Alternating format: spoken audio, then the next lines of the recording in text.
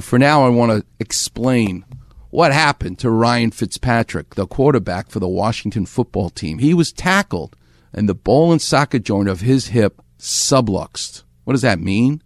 That means the ball didn't pop out of the socket. It means the ball went to the edge.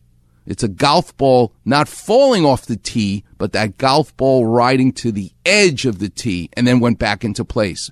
But in that process, it ripped the cartilage-containing O-ring, better known as the labrum. In order for you to sublux your hip, you've got to tear your labrum. That's the only way it'll pop out. So when it goes back into place, it's seated. But now you can feel it as a human being, as a player, that it's unstable. It feels loose. It causes swelling and it causes pain. You can try to get it to heal on its own, which you certainly should try and do. But when that fails, then you need to repair it with stitches. Beautiful stitches, special stitches, anchored into the bone.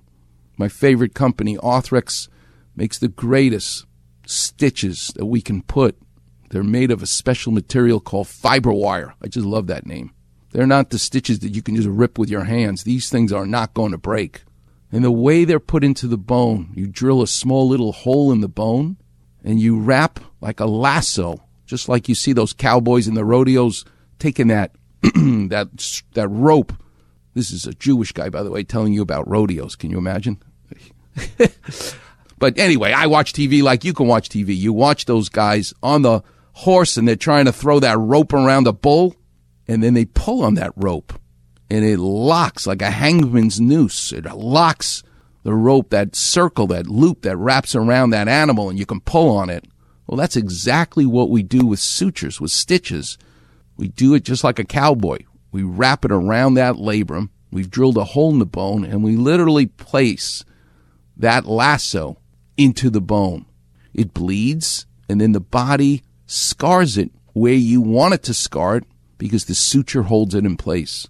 And that's the surgery Ryan Fitzpatrick is going to have on his hip. He'll be back next season, and I love watching that guy play. His nickname is Fitzmagic because everybody counts him out. He went to Harvard. He's too smart. He's too this. Meantime, that guy will win you a football game.